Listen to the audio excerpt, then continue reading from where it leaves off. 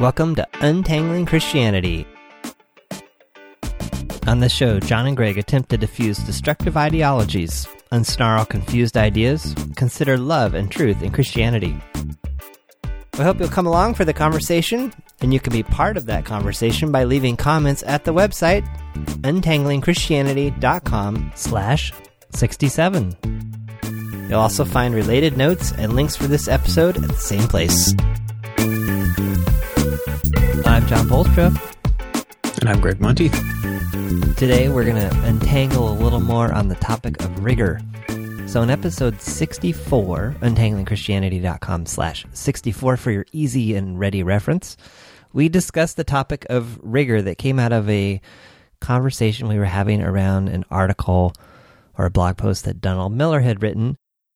If my memory serves me correctly, it was around the idea of applying rigor to the way that we formulate ideas, beliefs, pursue truth.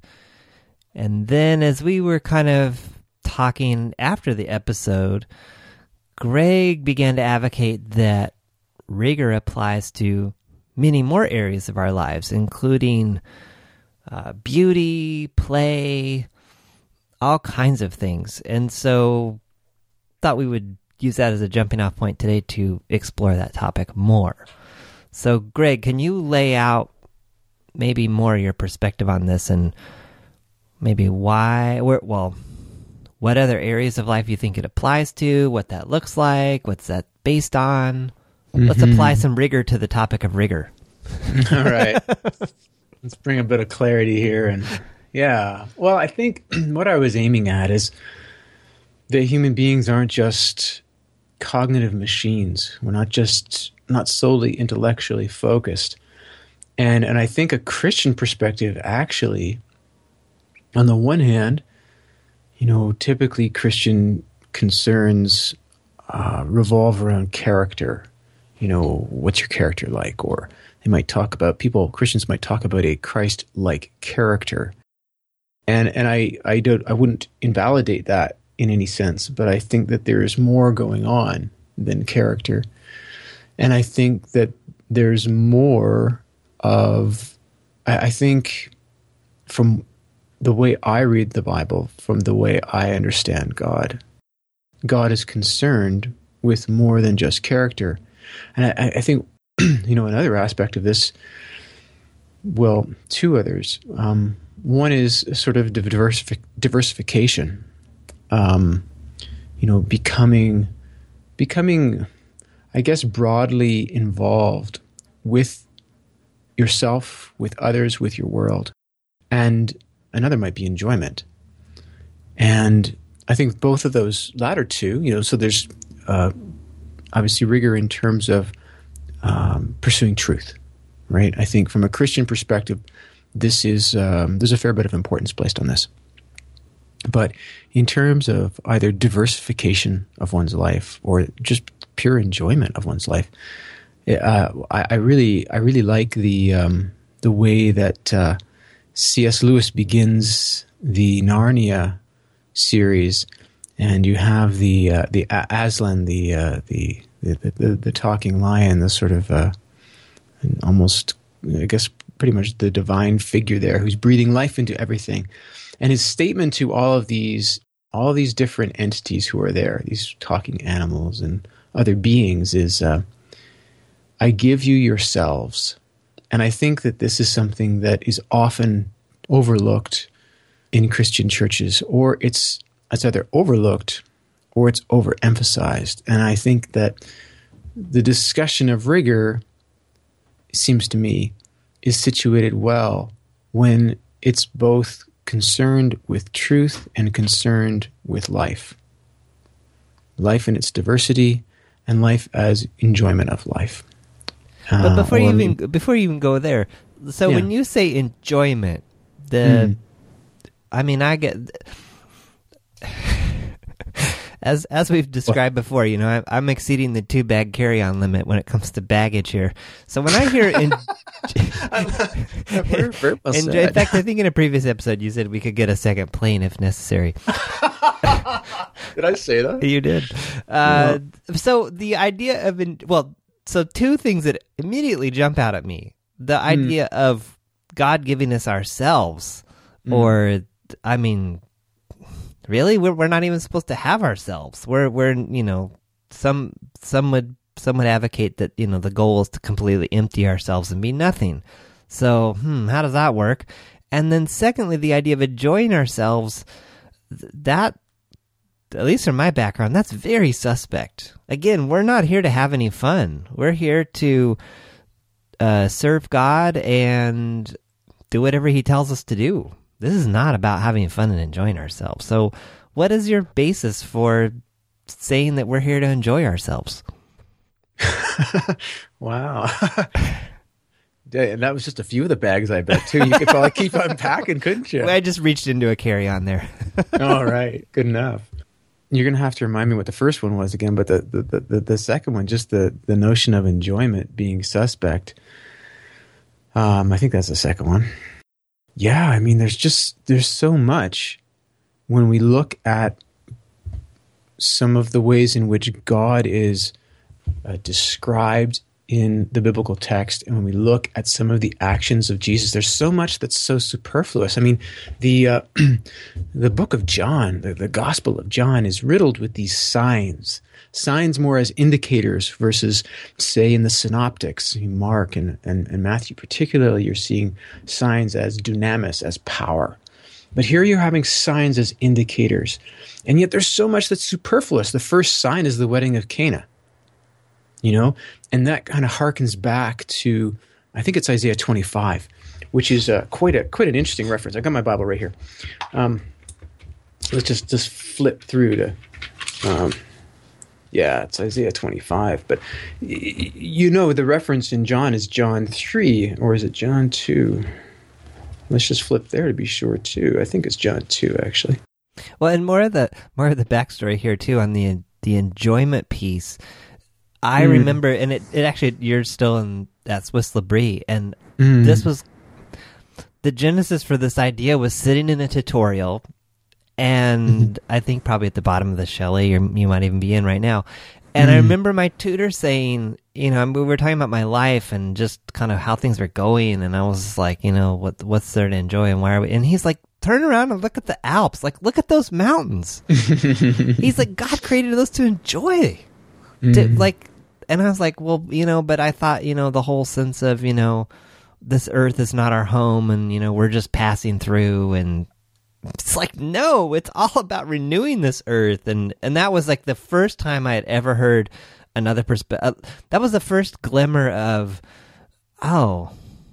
this is, we are here. This is not just some temporary place that, we don't have to care about because, we're all going to heaven later. But I guess in thinking back on that, I definitely found that idea appealing, but then as I thought about it more since, I was like, okay, but what is that based on? So where does this idea come from? And that's more backstory. And well, I mean, we can dig into each one of these if you want to. I would say just looking at some of the examples that we have in terms of testimony of who Jesus was and how Jesus acted and the kind of extravagant things that he did. And the wedding at Cana just is one that just jumps out at me. You've not only changed water into wine, but you've made it very good. It's the best wine, as the steward says. Everyone serves. I'm reading from the NRSV. This is John 2, verses 10 and 11. Everyone serves the good wine first, and then the inferior wine after the guests have become drunk. But you have kept the good wine until now. And I guess that's 10 and just verse 10. And this harkens back to Isaiah 25. But so on the one hand, I think it's any Jew worth their salt in terms of their knowledge of the Hebrew Bible would be hearing echoes of Isaiah 25 in this. So on the one hand, this sign is pointing Jews back in its kind of textual context, in its first century Palestine context, it's pointing back to Isaiah 25. But what is Isaiah 25 doing? It's taking this whole idea of excess and enjoyment and totally exploding it. So Isaiah 25 is working with this idea earlier in Isaiah. In Isaiah 2, we talk about the mountain of the Lord's house. And I'll just read that so you've got that sense, and then go to 25 to make my point here. But this is, again, the NRSV, and it's Isaiah 2, verses 2. You can just read 2, 3, and 4, actually. Wait, you're in 2 or 25? 2, and then I'm going to go to 25. So I'm reading Okay. 2, verses 2 to 4, and then 25, verses, 6 to 10, let's say. I mean, I'm just going to read some small chunks. So this idea is larger, this idea of the mountain of God, or I'll read it here. In the days to come, the mountain of the Lord's house shall be established as the highest of the mountains, and shall be raised above the hills. All the nations shall stream to it. So this is quite a new thing. All the nations are coming here, not to be dominated, but why? Many people shall come and say, come, let us go up to the mountain of the Lord, to the house of the God of Jacob, that he may teach us his ways, and that we may walk in his paths. So this, again, going back to the original promise to Abraham, the inclusion or the blessing of all the nations, which becomes the inclusion of all the peoples in relationship. And we're seeing this foreshadowed in relationship with God. We're seeing this foreshadowed here in Isaiah. But it's this idea of the mountain of the Lord, right? For out of Zion shall go forth instruction and the word of the Lord from Jerusalem. He shall judge between the nations and shall arbitrate for all peoples. They shall beat their swords into plowshares and their spears into pruning hooks. And if you've seen that magnificent statue at the UN headquarters in New York City, there's I think it actually came from Russia, and there's this beautiful, powerful image of a man, a very muscular man, beating a spear into a pruning hook.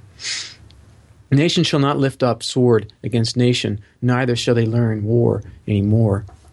And then if you take this and you go into Isaiah 25, and this is linking this into what we see in John 2, and this is coming back to what you're saying, where do we find this idea of enjoyment? We find it, I think, from the huge extravagance that God puts forward, that God displays, that God invites, that God prepares for us.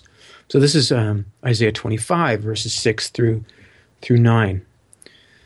On the mountain of the Lord, so again, on this mountain, the Lord of hosts will make for all peoples a feast of rich food, a feast of well-aged wines.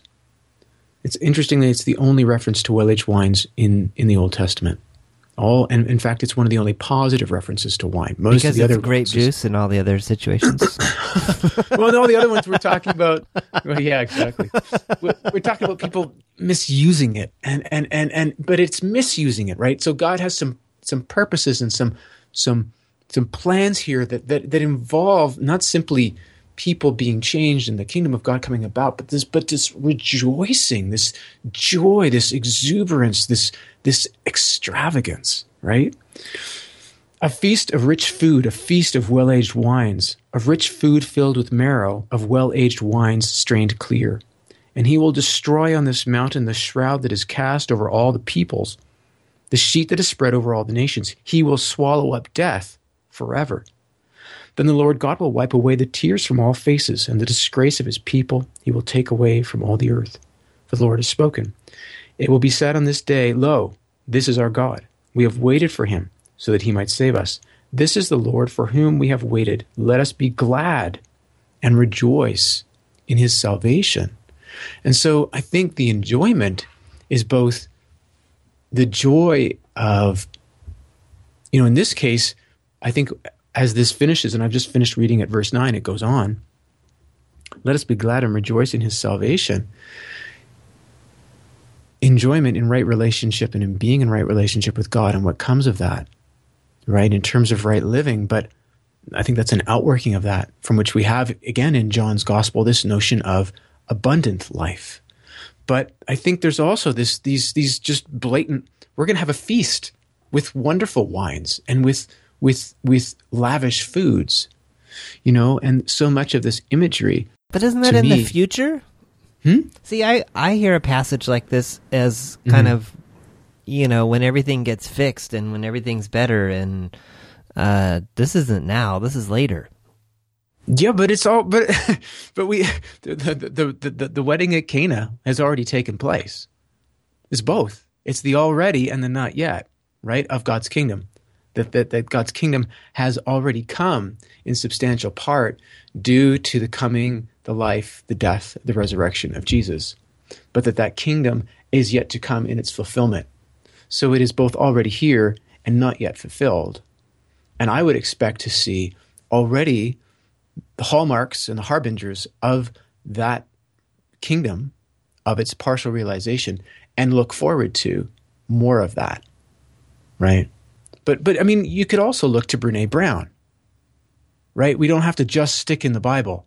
The Bible is, I think, a good pointer and a good way of understanding, and just see the unbelievable lavishness of that is with which God is portrayed in the text. But there's also, Brene Brown is talking about the necessity of play, right? We need to play. And she talks about how she used to look at all those people who used to, they used to go off and play, or colleagues who used to do that, or even more so when she found, she was looking for, the whole initial research she did on shame and describing people who were what she called wholehearted. And one of the characteristics of these people is that they played. And she used to think, oh, that's frivolous, that's silly. And then she realized, oh, you know what? This is really important to have a full life. This is really important to be able not just to enjoy play for play's sake, but I actually do my work better. I actually think better. And so coming back to this whole idea of rigor, it's the integration of being a whole self, being diversified, being, properly, if you like, trained or focused or attuned to truth, to be a truth seeker in an effective way, and yet also to enjoy what you have, what you've been given, to enjoy a beautiful world. So is it a sense of being well-rounded? Like at first I think balance, but I think balance has its problems. Well-rounded, I don't know, that just kind of jumped out at me. Yeah. Well, no, that's interesting. And I was actually going to go Augustine. You're going all over the place. We're going. Yeah, we are. But he wrote a very interesting little piece that some of his most renowned commentators, I think from the 40s, 50s, of some French, Gilson and a couple of others would say are really actually the focal point of Augustine's entire philosophy. And he wrote something called De Beata Vita, which is the happy life. And in there, so I'm just going to ask you about this, in there he talks about happiness as being balanced or full to the measure. So having kind of judicious amounts of different things, and that being happiness. So what were you going to say is the kind of some of the sticky points with balance, or seeing balance as? Well, I'm trying to remember where I'm getting the idea. My wife is going through the Brene Brown online thing that she did with Oprah, and it's amazing. Like, I've watched a few of them with her. So I'm not sure if that's where she got... I was talking to someone, I'm not sure it was my wife or someone else, but it was this idea that sometimes balance becomes an end in itself. And it doesn't... In other words, you can get so focused on being balanced, and maybe that's not really an ultimately good target to have. In other words, if maybe the idea, I guess, that it's like, well, okay, there's 5 key areas of life, and you need to make sure that, you've got an equal 20% in each one, and if you have an equal 20% in each one, you'll be balanced. And it was the idea of like, well, things ebb and flow, and balance itself as an end is maybe not where it's at. Right. Yeah, that makes sense. I just think it's fascinating, because if you were to go back to some of the earlier authors that we read or considered reading, I'm not sure how much they would agree with this idea of it. Well, they wouldn't agree, but I think we probably beat that horse to death. So continue with where you were going. Well, okay, no. But I lest I seem like I'm beating a dead horse, you did bring up that whole thing about we're supposed to empty ourselves, right? Yeah, I don't know. I feel like we've beat that to death. Okay. Well, I guess I would just, I won't make any references to who the author is. I'll just say, I think some of those ideas of we empty ourselves so that there can be more of the Holy Spirit is about the same as saying in a family where there's one child and they're expecting another, you tell your first child, I'm sorry. The love's about to dry up. Yeah. We only got so much love here. And now instead of you getting it all from us as parents, we got to divide it into two. So just so you know, it's going to be a little rougher from now on. You're only going to get 50% on a good day. Yes. And of course, no, that's crap. That's ridiculous because that's not how it works. And I think part of what we really need to do is we really need to get in there and start, for instance, employing other perspectives from other disciplines, like, say, Brene Brown's perspective. So if we have the view that human beings are really unimportant, and the idea theologically is that a Christian is to empty themselves of themselves, which I'm not really sure what that means. I still wouldn't really, but it doesn't sound very positive. But they do it in order that there's more of the Holy Spirit.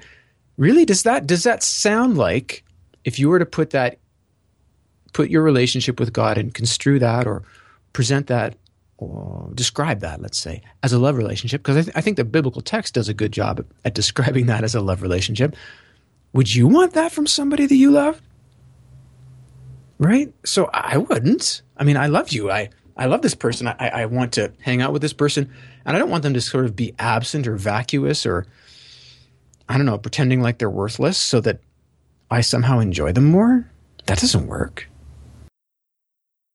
I might come back to the distinction that I see in the biblical text where God is described both as sovereign, and I am a servant, and God is father or parent, and I am a daughter or son.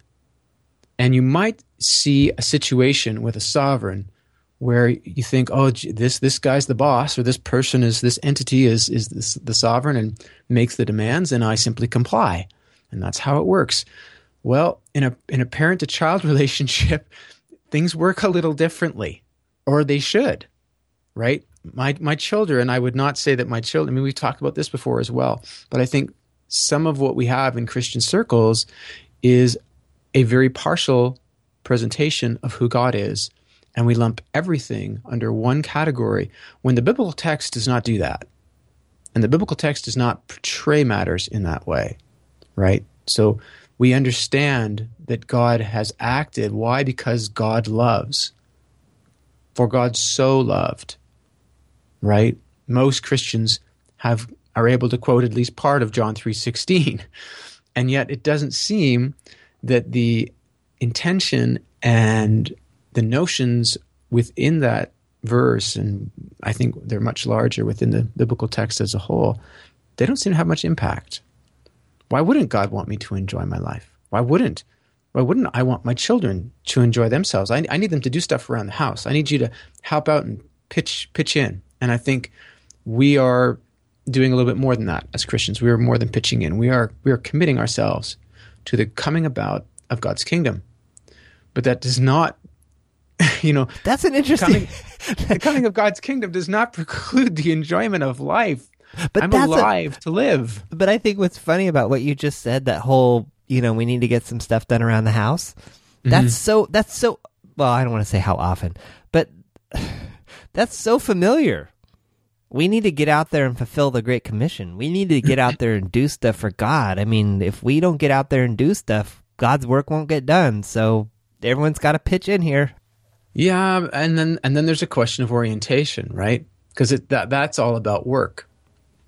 And sometimes doing stuff as a Christian is like putting out the trash or washing the dishes or doing stuff that you're like, I don't care how you slice it. I'm just never really going to find a lot of joy in this particular thing. Well, okay. I would kind of still be a little hesitant about that view. But on the other hand, I do think there are things that are part and parcel of being a Christian that can come out of a very, very different motivation and that can allow us to feel incredibly engaged. So it's almost like that distinction, you know, where when you love your job, when you love your work, it's not work. You enjoy getting up. You're looking forward to the next day.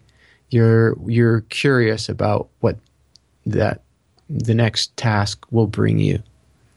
And I think that's the orientation that Christians are meant to have towards, if you like, carrying out the work of the kingdom of God. Why? Because they're already in a love relationship with the one who is central to that kingdom. I do what I do for God because I love God. And God loves me. And I'm really feel privileged to be included, to be, in fact, sometimes feel like I'm given really important things to do. Like, you're trusting me with that? Thank you. Wow. You know, and that sometimes that can be a cause for anxiety. Sometimes, if we see it that way. But I don't think that it's meant to be that. You know, I think it's meant to be a cause of joy. And sometimes when I see some of the people that I really respect as Christians, there's an ease about them. And there's an ease with which they live as Christians, which happens to be, I would say, the same thing as living as a human being. So there's an ease to which in their relationships, things like truth-telling, patience, generosity, forgiveness take place.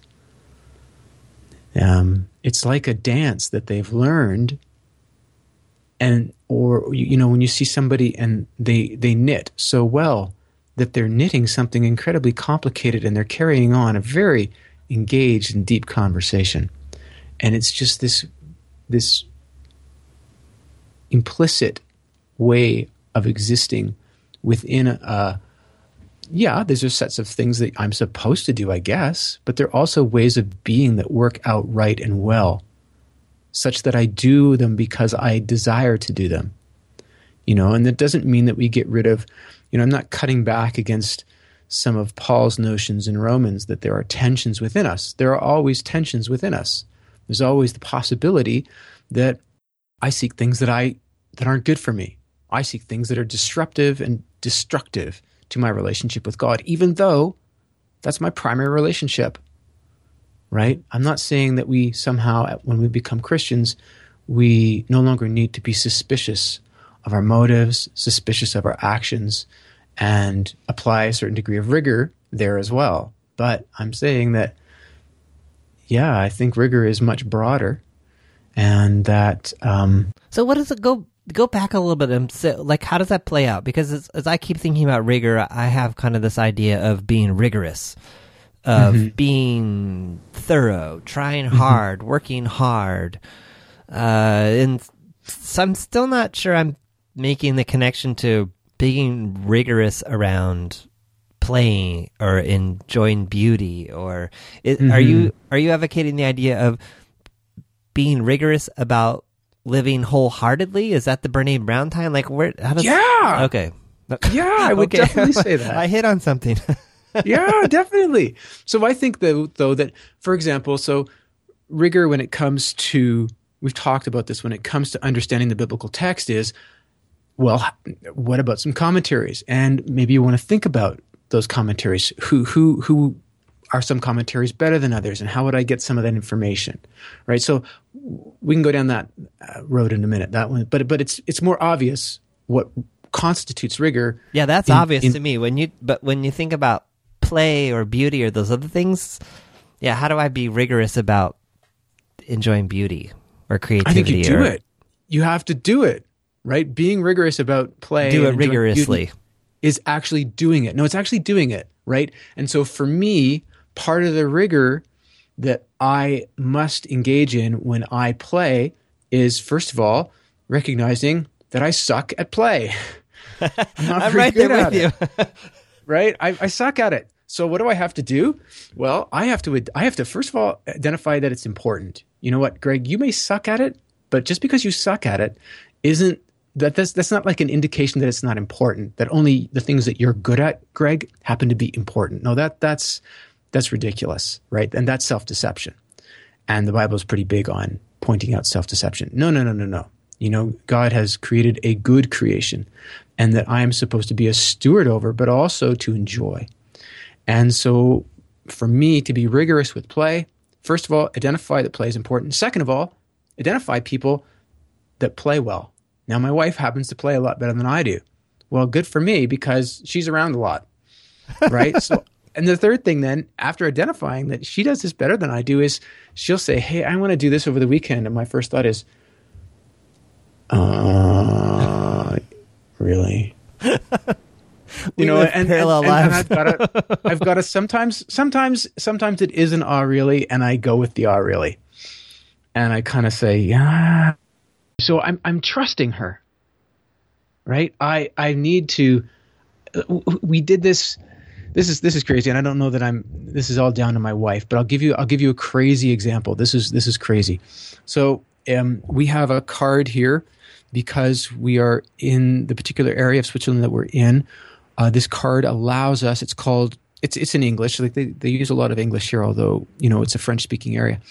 It's called Free Access, and it allows us free access to many things. The card expired on Sunday. On the Saturday, the day before it expired, Susan, my wife, said, let's go up to this place you can only access through not the ski lift, but the cable car. Let's go up to the top there. And I just thought, man, it's cold, and it's kind of snowy, and we don't really have the equipment for snow.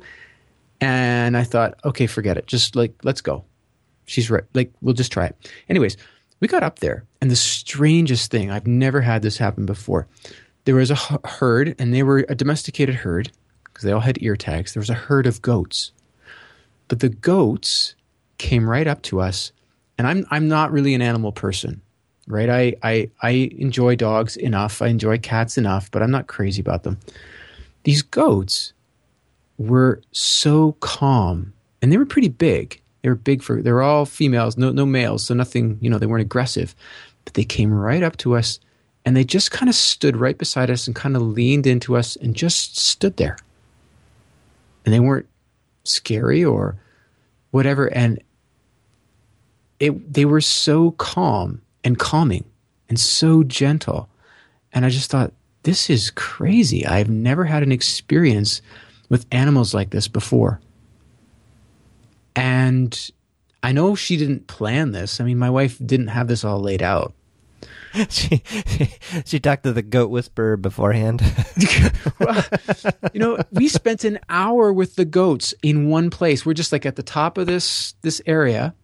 We're a whole hour just hanging out with these goats, and they were just that gentle, and they wanted to be patted. It was like a bunch of really large cats who just wanted attention and affection, and it was really strangely just peaceful. And I don't know, I need to be open, I guess, to the possibility that things like that can happen, things that I would never imagine. And yet sometimes when I trust that my kids' ideas or my spouse's ideas, they pan out in really wonderful ways. And that was strangely exactly what I needed. I was feeling really tired and burnt out, and an hour with these animals, and I just felt happy. I felt warm. I felt just in the way that animals can do. They had so much trust and so much openness, and they were so gentle. So, I don't know, how much does that answer your question? I can't remember what my question was. Well, you're talking about rigor in terms of, we talked about rigor in terms of play. Yeah. Yeah. No, what I'm taking away from what you're saying there is, yes, it's important. It has benefits, and if you're not good at it, find people that are good at it, or if you don't need to look for them and they're already in front of you, embrace what you have. Yes. Exactly. I think that's a really good summary. And I'll go one further though. So I talked about, improving yourself. So we could talk about, as a Christian, understanding the biblical text better is helping me improve myself, understand myself better, understand God better, understand the relationship between the two better. We talked about enjoyment. We also talked about diversification, becoming more diverse. So one thing that we did here, and for some people this is a really tough one, but we've already talked about wine. We've already talked about the use and the importance of wine in both the Hebrew Bible and the Old Testament, in terms of, what we would call the Old Testament, and in the New Testament. One of the things that we did here, that some of the students and I think there were probably almost some of the staff and about 15 students, so there were maybe almost 20 of us. We had a wine tasting. And we did 2 wines each from Did you do Italy. any wine in a box? We did not get the wine. I was gonna start there and then just jump up. You should have done that in my honor. What's that? Yeah, I know, huh? No, I mentioned you on one of those. Some of them wanted to do a whiskey and a cognac tasting, which is a little harder to do because And pricey. They're pricey. So really, you'd only get one and compare it with another, and that would be that. And you wouldn't drink as much either, so you might be able to do it twice. But this wine tasting, we had. What do we have? We had an Amarone from Italy. We had a Brunello di Montalcino. We had a Vin Romanée, so from Burgundy, and we had a Bordeaux.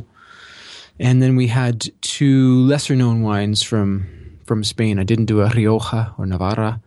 But, and it was amazing to watch people some of whom had really little exposure to wine. And they're not getting a lot of wine, but they're getting enough to taste it. And they're all kind of getting excited about it. It's like, wow, this is really interesting.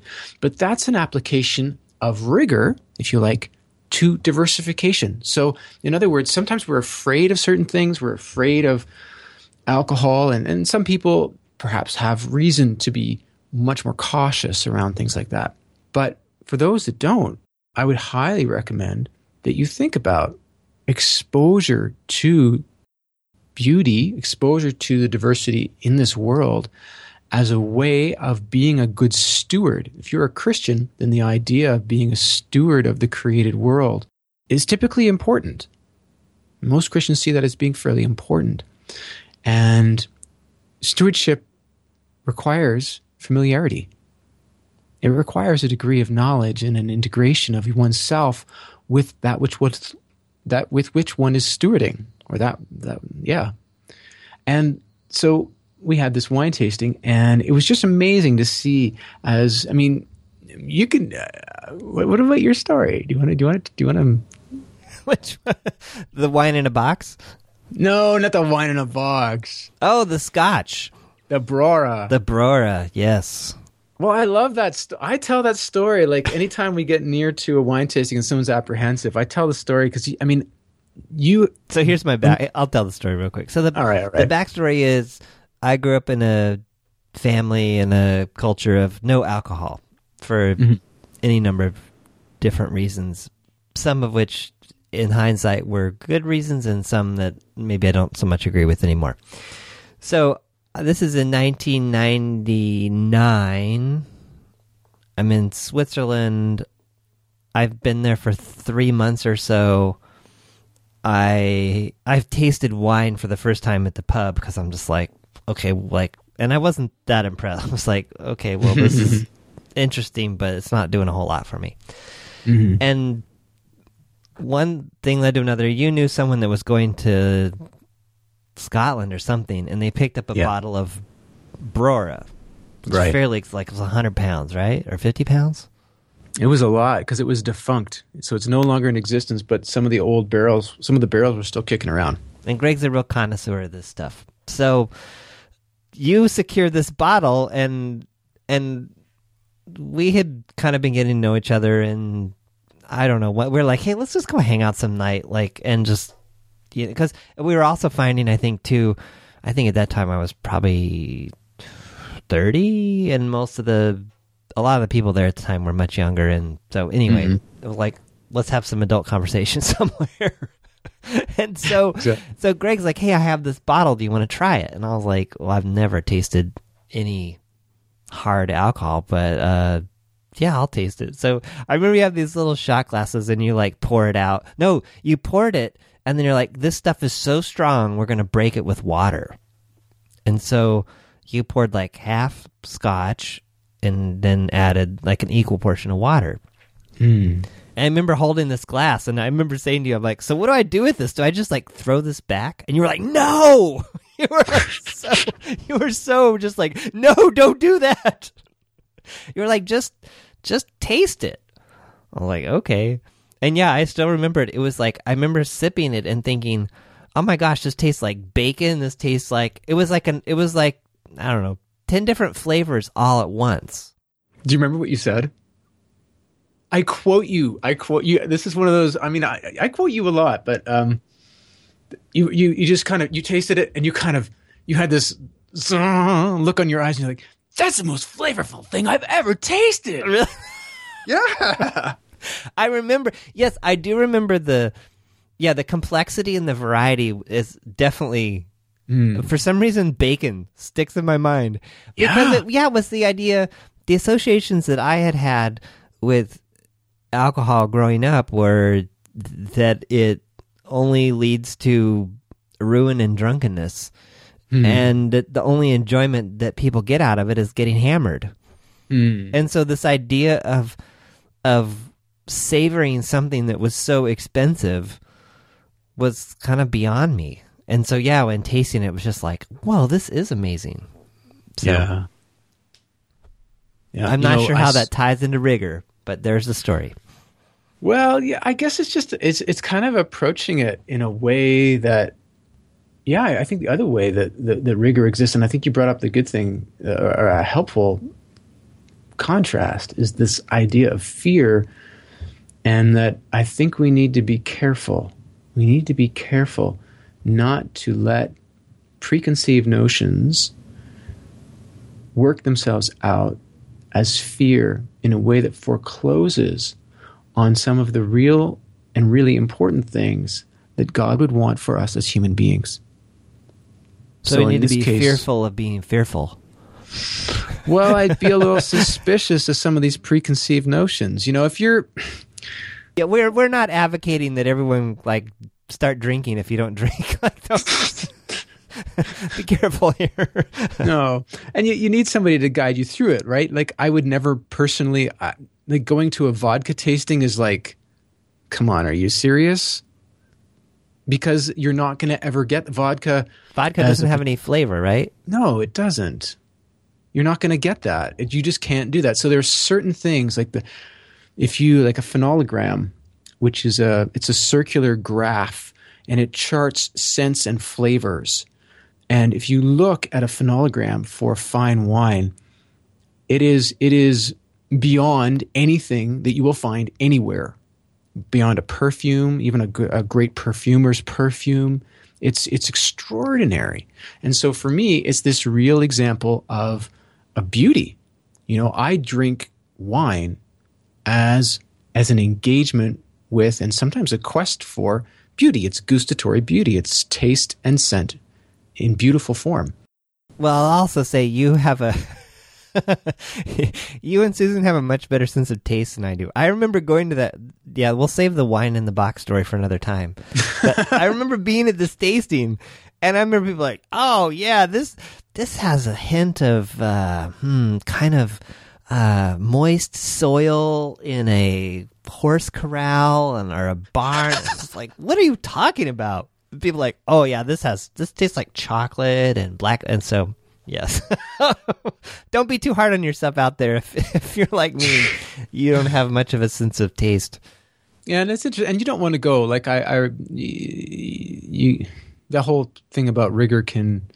I guess I would just say I would hope that people would cultivate a degree of awareness and respect that does not have to include as its first note fear, which is not to throw caution or discrimination to the wind, but it's, I'm coming back to a word that we kind of, I guess I'm coming back to a balanced approach, right?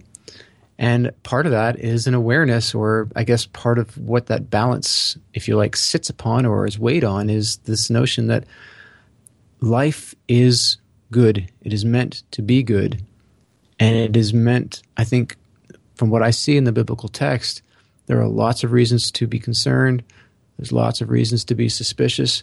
Lots of reasons to believe that human beings do some very bad things. And part of that is to the earth and to the world around us. But equally, there is an initial created goodness to this world and to human beings, which they have never lost. And I think that seeing, I would hold to that view. I think that any view that this world or that human beings are completely bereft of goodness and have no significance or value is a misreading of the biblical text, and is a denying of the experience that most of us, most of the time, have through most of our lives. And that's very far from truth-telling. So that's not a perspective I want to hold to. And so if there is that goodness, and that is part of what it is to be human and part of what it is to live in the world, and we see that echoed in the text, there's every reason for Christians to be engaged enthusiastically in their own lives, both in terms of their improvement, their diversification, and their enjoyment. And I guess that's the rigorous perspective. It's saying, yeah, we want to keep moving forward with this, and it can be as easy as my spouse saying, hey, I want to try this on the weekend. Let's go to this. We did this thing. Another thing she did is it was building terrariums. And I'm not a plant guy either. And I just thought, really? Terrariums? I'm going to go and it was the coolest thing. I loved it. And I got to my daughter, my youngest daughter, and I worked together and built this thing. And we had so much fun. And it was really pretty at the end of it. It was really, really kind of, it was like this little sort of Zen garden thing, It wasn't really like that because neither one of us had that kind of skill. And we weren't working with like really specialized materials or anything, but it was this little tiny miniature garden in a globe that we built and was self-sustaining, required very little water, and it just sat on the sideboard in our house, and I could look at it and remember the good time I had, and it was cool. So I guess what I'm taking away from this too is the idea of exploring depth in many different areas. And yeah, I like that. Yeah, I think so. I think maybe, if you're still unconvinced as a Christian, what I would say is one of the perspectives that Christians hold. Augustine talks about all truth being God's truth. And part of that means we don't have to be afraid of it wherever we find it. And we can expect to find it in a lot of different places. But sometimes truth isn't just that this thing equals that thing or this thing points to another thing. Truth can be that something is. There's a certain way in which a sunset can be true, as deeply meaningful, as deeply moving, as deeply impactful.